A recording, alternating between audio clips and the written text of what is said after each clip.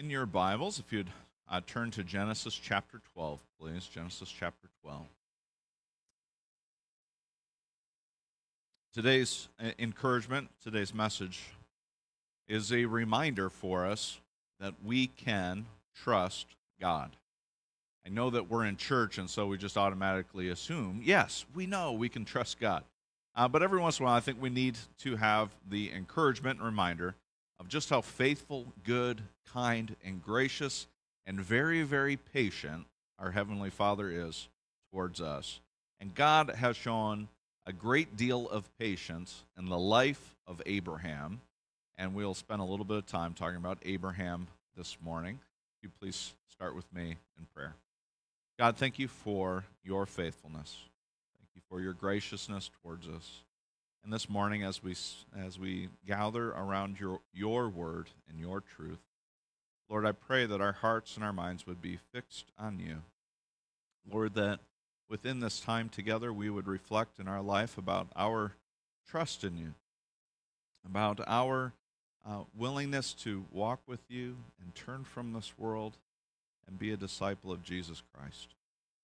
God, we face so many challenges, so many things that really threaten, challenge, tempt us away from trusting in you and trusting in Christ. God, I just pray that your Spirit would now be at work in us and help us to hear from you and continue to work within us and transform us into your image. We thank you for today and time together in your word. We pray for a blessing and guidance now. It's in Jesus' name we pray. Amen. In your Bibles, if you turn to, I said Genesis chapter 12, but the story actually sort of begins in Genesis chapter 11. And just jumping back a few verses into Genesis chapter 11, we hear about Abram's family and his dad. Terah has an idea. Terah says, let's go to the land of Canaan. Terah took his son Abram, his grandson Lot, son of Haran, and his daughter-in-law Sarai, the wife of his son Abram, and together they set out from Ur of the Chaldeans to go to Canaan. But when they came to Haran, they settled there. They lived 205 years. Terah lived 205 years, and he died in Haran. Terah, whether from God or not, decided, let's set out to the land of Canaan. They get to Haran, which is quite a bit north of the land of Canaan, and they settle there, and he stays there for 205 years. It's then the next story that sort of picks up, and we need to kind of keep going, and that says that the Lord had said to Abram, go from your country, your people, and your father's household to the land I will show you. I want you to pay particular attention to go from your family, your father's household, and your people. I am calling you, Abram, to go. And your response, the sort of cause and effect of this is that if you will respond to this and go, here is what I am going to do for you. And God declares this blessing. And go to the land that I will show you. I will make you into a great nation, and I will bless you, and I will make your name great, and you will be a blessing. I will bless those who bless you, and whoever curses you, I will curse. And all the peoples on earth will be blessed through you. If you were to sort of earmark in your Bible the most important parts of the Bible, this would definitely have to be one of them. Otherwise, really the rest of the Old Testament makes very little sense. But everything from this moment onward is Abram-centric. Like, it's focused in some way or some aspect of this blessing and what God is doing. From Abram will come his child Isaac, and from Isaac will be Jacob and Esau, and from Jacob will be the 12 tribes of Israel. And from the 12 tribes of Israel, you get the whole rest of the Old Testament story. And so what you're getting right from the onset in Genesis chapter 12 is this promise and blessing that God is going to do something miraculous through Abram for all of creation. And the question might be is, what is really God up to? And when I teach the promise of Abraham to college students, I talk to them about the 4 P's of the promise. They are a people. God, he's going to make them into a great nation. He's also going to privilege them. He says, I am going to be your God. Like, this is a privileged relationship. People, place. I'm privileged, place. I'm going to give you this land. I'm going to care for you. In the land of Canaan, I'm giving you this land. And I'm also going to give you a purpose. People, place, privilege, purpose. 4 P's of the promise. And the purpose is that they are going to bless the nations. This nation that I'm forming is going to be a blessing to all of the other nations. You are going to be uniquely different, is what God is saying. And so there is a quiz afterward, and we'll see how you all do on the 4 P's of the promise given to Abraham. And this is just sort of foundational things as we read about Israelites through the rest of the Bible. It's important to know that a lot of this is riding on the 4 promises. Are they living into their purpose? Their purpose is to be a blessing to the world, blessing to one another, live lives holy unto God, and follow his commands. And so when we pick up other parts of the Old Testament, you'll notice that oftentimes they are not living into their purpose. A lot of their relationship with God is kind of dependent upon, are they in the land or are they out of the land? And when you pick up a book of the Bible in the Old Testament, you'll be like, well, are they in the land or are they out of the land, or are they on their way out or are they on their way in? And so you're just kind of picking up the story. Wherever that they are at, it's all sort of dependent upon this land. And are they in or out? Are they faithful within it, or have they rejected God? And so the land plays a big part of it. I can see all of you are getting really excited about the 4 P's of the promise. This is just sort of helping us as we read through the Bible. We think about the promises given to Abraham, promise given to Abram to be a blessing to the world. Now, Abram gets very specific instructions, right? I said, pay a little attention to this. Go from your country, your people, and your father's household. And then what does Abram do next? So Abram went, as the Lord had told him, and Lot went with him. My friend and person who knows Hebrew exponentially better than me, who taught me Genesis for my Old Testament 1 class at Great Lakes Christian College, his name's Paul Kissling, and Paul says, verse 4 might be better understood if instead of the word and, we did a different conjunction, and that conjunction could possibly also be but, B-U-T, but. So Abraham went as the Lord had told him, but Lot went with him.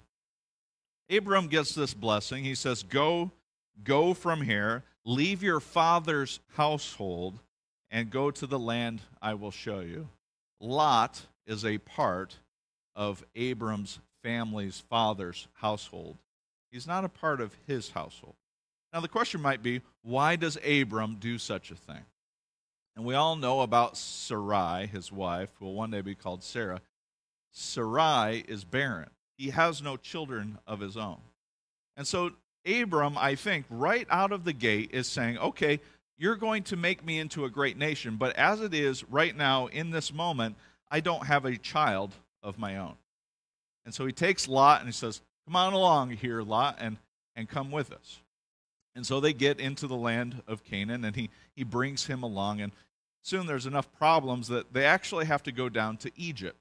And Abram, well, he's already showing some signs of displaying that he's not fully trusting in God. Remember, the story is about, can I trust in God? Abram is showing a tendency to maybe not quite fully trust God. And it's right on display in the very first moments of bringing Lot along with them. If you are going to have a great nation and past this sort of like your family is going to grow, you probably need offspring. And so there is this sense that let's bring Lot along as a sort of insurance policy to see how God is going to handle this. Whoever needs sort of insurance policies with God? Like, I trust you, God, but let me hold a little bit back for myself. I'm all in with you, God. I love you with all that I am, but please, don't mess with this area of my life. Keep my money the way I want them. Keep this sort of, don't take everything, God. I said I'm all in, but just, this part is all in. And I think Abram is starting out of the gate sort of not sure of what God is doing. So he brings Lot along because he needs a sort of insurance policy, and they go into Egypt. And he's already sort of displaying sort of ineptitude, right? He says, Sarah, you're a good-looking lady. He's complimenting her, like, you are stunning. And husbands, go ahead and say that to your wives now. But don't say the next thing, right? And that is, when we go out, make sure you tell everybody you're my sister. Like, that would be, that's what Abraham does. And he said, okay, make sure everybody knows you're my sister, that we're not husband and wife. Somebody might kill me because you're so beautiful, honey. So it's a really awkward conversation. Try that at Valentine's Day. It's coming up, guys. Here's your warning. I believe it's February 18th this year. So, okay, whatever. I'm off track already for a cheap joke. Anyways. And so Abram says to his wife, let me make sure everybody knows that you're my sister. And it causes this problem. And Pharaoh is like, man, she's beautiful. Brings her into his to be his concubine, and then all sorts of trouble comes, and then he realizes that this in fact is Abram's wife, Sarah. He's like, why did you do this? Why did you, and it's like, he goes, here's a bunch of stuff for you, and just get out of here. And so Abram, he really lucks out. But he's very concerned of himself, and he seems more concerned with Lot. Lot, the two of them part company, and Lot, he ends up getting himself in a lot of trouble. He gets captured, and Abram has to go and rescue Lot.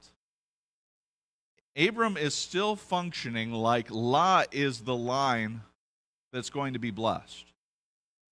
He's trying to take care of him more so than he takes care of his wife. They're like, yeah, go ahead, go off with Pharaoh. He's worried more about himself and Lot than he is the one that the blessing is going to be joined to. And so there's this whole mess, and that's Genesis 12, 13, 14. In Genesis 15, we get this conversation between God and Abram. And Abram says to God, okay, at this point, it's Eliezer of Damascus who's going to be the heir to all that I have. Surely this is this the plan? I have no child of my own. And God clarifies, and he says, no, let's go on a field trip. Let's go outside, and I want you to look at the stars. I want you to look at all of the stars and start counting. And once you think you've counted all of them, keep counting because there's even more. And I want you to know that is how great your offspring will be. Keep counting.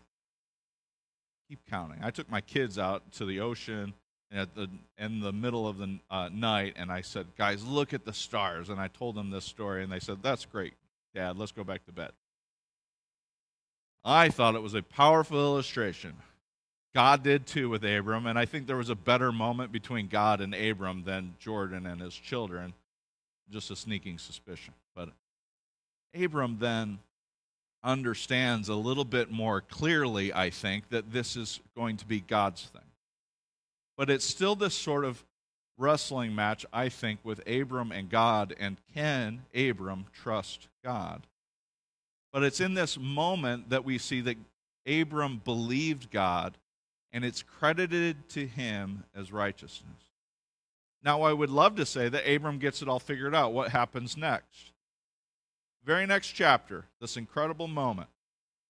Well, before I tell you that story, I forgot one really important part of it. So he gives them this covenant, gives them this incredible blessing. He says, there's stars in the sky. And then, God says, okay, bring me a heifer, a goat, a ram, and a pigeon. It sounds like the start of a bad joke, right? And so God says, all right, we're going to sacrifice them and spread them apart. So God instructs Abram to sacrifice the animals, and he chops them all in half and he spreads them out. I know, a really delightful picture. And what God is doing is he's making a covenant agreement, a covenant statement with Abram. And so what happens? He gets them all chopped in half except for the pigeon. He couldn't get a hold of it, I think, is what happened.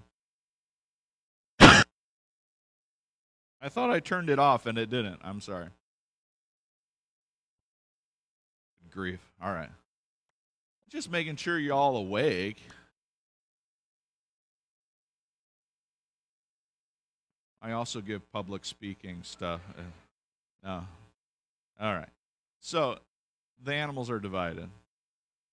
Abram falls into a deep sleep, and the image that happens is there's a smoking fire pot that goes between the animals. In the ancient culture, when you made a covenant agreement, the two people who are making the covenant agreement would walk through the animals. And if you didn't make good on the covenant, what you were saying is, may we become like the animals that are divided. And so it was a way to really like bolster the commitment, right? Saying, okay, may we be separated like this if we don't follow through on the agreement. I think it would make for a really exciting wedding, right? No, right? And so as we look at that and what's going on then, with the smoking fire pot going through, it was the presence of God going through, and it was God saying, may I become like this if I don't fulfill this promise. So this powerful moment of Abram hearing that as many as the stars in the sky will be his offspring, God is saying it will be me who accomplishes this. If we go back to chapter 12 and we look at the blessing, how many times does God say, I will? It's 5 times. I will bless you. I will curse those who curse you. I will make you into a great nation. It is God who is going to accomplish this. And so when you start thinking about the question that I've asked you, can you trust God? Will Abram trust God? All of these sort of like little side things seem to be this challenge of, will Abram actually trust in God? And over again, he seems to really blunder through it. He cares more about Lot than he does his own wife. And Sarah, who's going to be the blessing, he sort of messes all of that up. And then after this incredible moment of sort of reinvigorating the covenant relationship, the very next chapter is Hagar and Ishmael. Sarah says, hey, this whole baby thing's not working. Sleep with Hagar, my maidservant. And it works. And it's this story with Abram is just this ongoing thing. Will Abram trust God or not? There's moments where he does. He's like, he believed him, and it's credited to him as righteousness that he believed God. He sort of partially gets it. He says, yeah, let's go to the land of Canaan. And he goes, but he doesn't fully go, and he doesn't fully get it all figured out. He brings Lot along with him.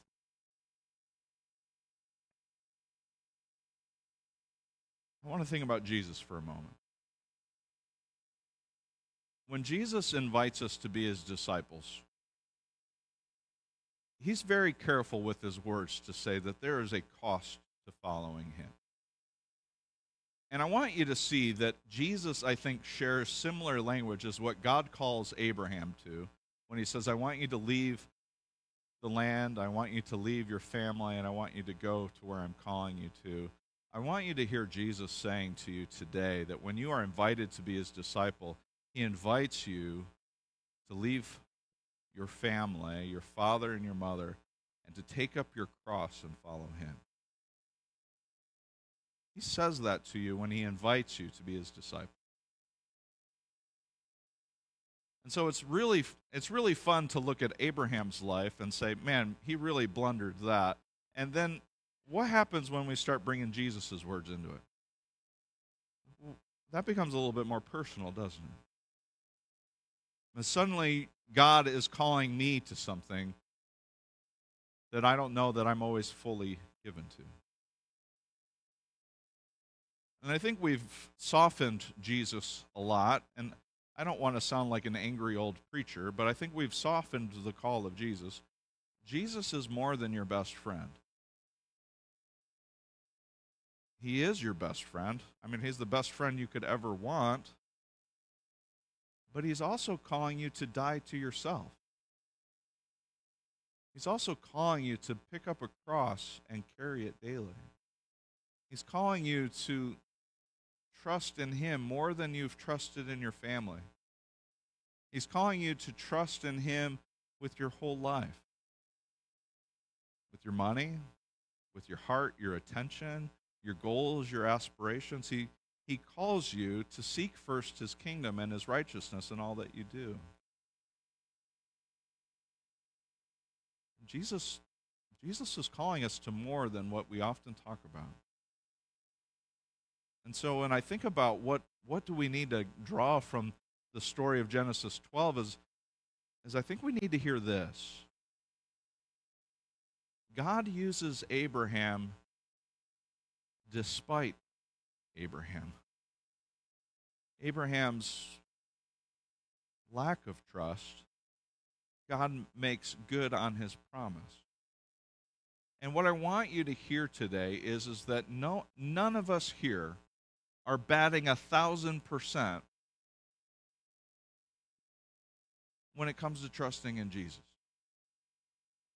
You know, none of us are world-class hitters here. We're probably all batting about 250 when it comes to trusting in Jesus. Yet Abraham was probably batting 100. He didn't do that great. Over and over again, he's like, yeah, that sounds good, God. Oh, let me bring Lot along. Oh, that sounds good, God. Let me not take care of my wife Sarah and do this stupid thing. Oh, that sounds good, God. Let me do this thing with Hagar and figure out my own plan. Abram is a control guy. He thinks it's within his capacity and his control, and it hasn't gone that well. But who's the one who's making the covenant? And who's the one whose strength it's in? And who's the one who has the power to fulfill it? And so it's a big invitation for you to hear today the word that we all need to hear. You are not miserable failures in light of the gospel. You are not that. You are people who are saved by the grace of God. And God is at work in your life, and you can trust in his grace. That despite our failures, despite our misses, despite our lack of fully trusting in God, he is still at work and powerful enough to accomplish his purposes. The story of Abraham is not a story of how great Abram is, but how great our God is. A story of a person who has blundered every step in the journey, but somehow through the grace and power and miraculous work of God, he was able to redeem and save and bring about a people who glorify him and his purpose. Paul says to us that if we are in Christ Jesus, we are a new creation and we have new life in him. And he says to us that if we are in Christ, that we are joined with Jesus, that we are joined with God, that we are joined as heirs of the promise given to Abraham. That you are neither Jew nor Gentile, that you're neither slave nor free, that you're now neither male nor female, but we are all one in Christ, and you are all heirs to the promise given to Abraham. Genesis 12 is your blessing. That you are a part of the family of God, that you are a part of what God was doing way back then and he has accomplished now. Despite our failures, despite our rejection, despite our lack of trusting in God, God is faithful and merciful. The story of Abraham is the story of God's power to use broken people to accomplish his purpose. You may not bat 1,000% on trusting with God. There may be moments in your life where you're like, wow, I really blundered that one. I didn't know what you're doing, God, and I didn't know that I could trust you, but now I see that you've been good and you've been faithful in all of this. Have you ever been in those moments in your life where you think you're in the thick of it, and in this moment, all that is there for you to do is to try and control it as much as possible? Who has control issues here? Every one of you should be confessing to that. We live in a world where we have control of just about everything. Right now, I'm delighted to tell you that that we have the most cutting-edge thing that has ever happened in the history of humankind, and the greatest technological advancement that we could ever hope for. White Castle is coming out with robotic workers. You can get the fastest sliders this side of the Mississippi at White Castle. We have control over everything. We can get exactly what we want when we want it. We can order whatever. I'm sorry, that was a stupid joke, but I've wanted to say it all week. We have control problems. We have control problems because we have a lot of control. We can get what we want when we want it, or we used to be able to do that anyways. We have access to more information than we've ever had access to. We have control problems because we have a lot of control. And I want us to hear from Jesus. I want us to hear the agreement and the covenant that he makes with us, with all who would choose to follow him. And it's a thing that we celebrate every week. And it's a reminder of the covenant that he makes. And it's in the Lord's Supper, and it's in this moment that he's with his disciples, and he takes the bread and he breaks it. He's making a covenant, and he's dividing the bread, and he's saying, "This is my body for you." He's coming back to Genesis 15, and he's saying, "This is my blood poured out for you, and this is the covenant I'm making with you." And everything points to the cross of Jesus Christ. That if you're wondering, how do I get through this? It's not through your control. It's through trusting that God is worthy and he is working miracles in your life, and he is the one at work, and he is the one who's going to accomplish it. And he's looking at his disciples and he's saying, "This is my body poured out for you, that you would be forgiven and you would have life in my name." It is the power of Jesus why you are saved. It is his grace at work in your life. And it is not you managing things. It's not you in control. It's not any of those things. It's you saying, "Jesus is Lord and King. He's the Savior of the world. And I give him everything that's in me and all that I am and all that I have. And you're not going to do perfect, but you're going to do part of it." And God works with that. And God works with you. And there's grace for you.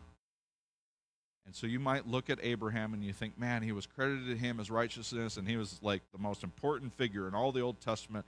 Where do I fit in and all of that? All of that was for you. All of that was for you, so that one day you might give your life to Christ and be a part of the family of God and be receive the blessing that says you belong to God and you are his child. So today, I just want to remind you that you are blessed with God's grace. He has poured his life out for you, and you have life in him. And I hope that just gives you this little glimmer of encouragement that says, today, I can trust in God. Today, I can trust him with my family. Today, I can trust him with my finances. Today, I can trust him when I go into the grocery store. I can trust him when I go to work. I can trust him when I'm spending time with my enemies. I can trust him when I'm having a hard time. I can trust him when it doesn't feel like there's an outcome that will ever work out. I can still trust him because God is faithful and God's grace is with me, and he's blessed me, and I'm a part of the promise of Abraham that was centuries ago, and it's still true today, that I have life in God because of Jesus Christ. I can trust in him. God, thank you. And we really do wrestle with trust. We really do face trials and temptations and difficulty. We, God, don't always know. We don't always know what's next. And we are troubled by that, and we don't know the outcomes. We don't know how to work things out. And God, we want control. We want things to go our way. We want things to be based on our outcome. Let us set aside all of the control. Let us lay down our lives and trust in you. Let us take up our cross daily. Let us trust and know that you are with us. And thank you for the promises of your care and your love. Lord, that it is you that will accomplish all of this. We give our trust to you now. We love you and we praise you. It's in Jesus' name that we pray. Amen. What would a congregation be if they believed this to be true? What would happen in a congregation if they said, we trust in God and we are blessed through him? Would you dream? Would you hope? Would you think again about what God is doing with the Etna Green Church of Christ?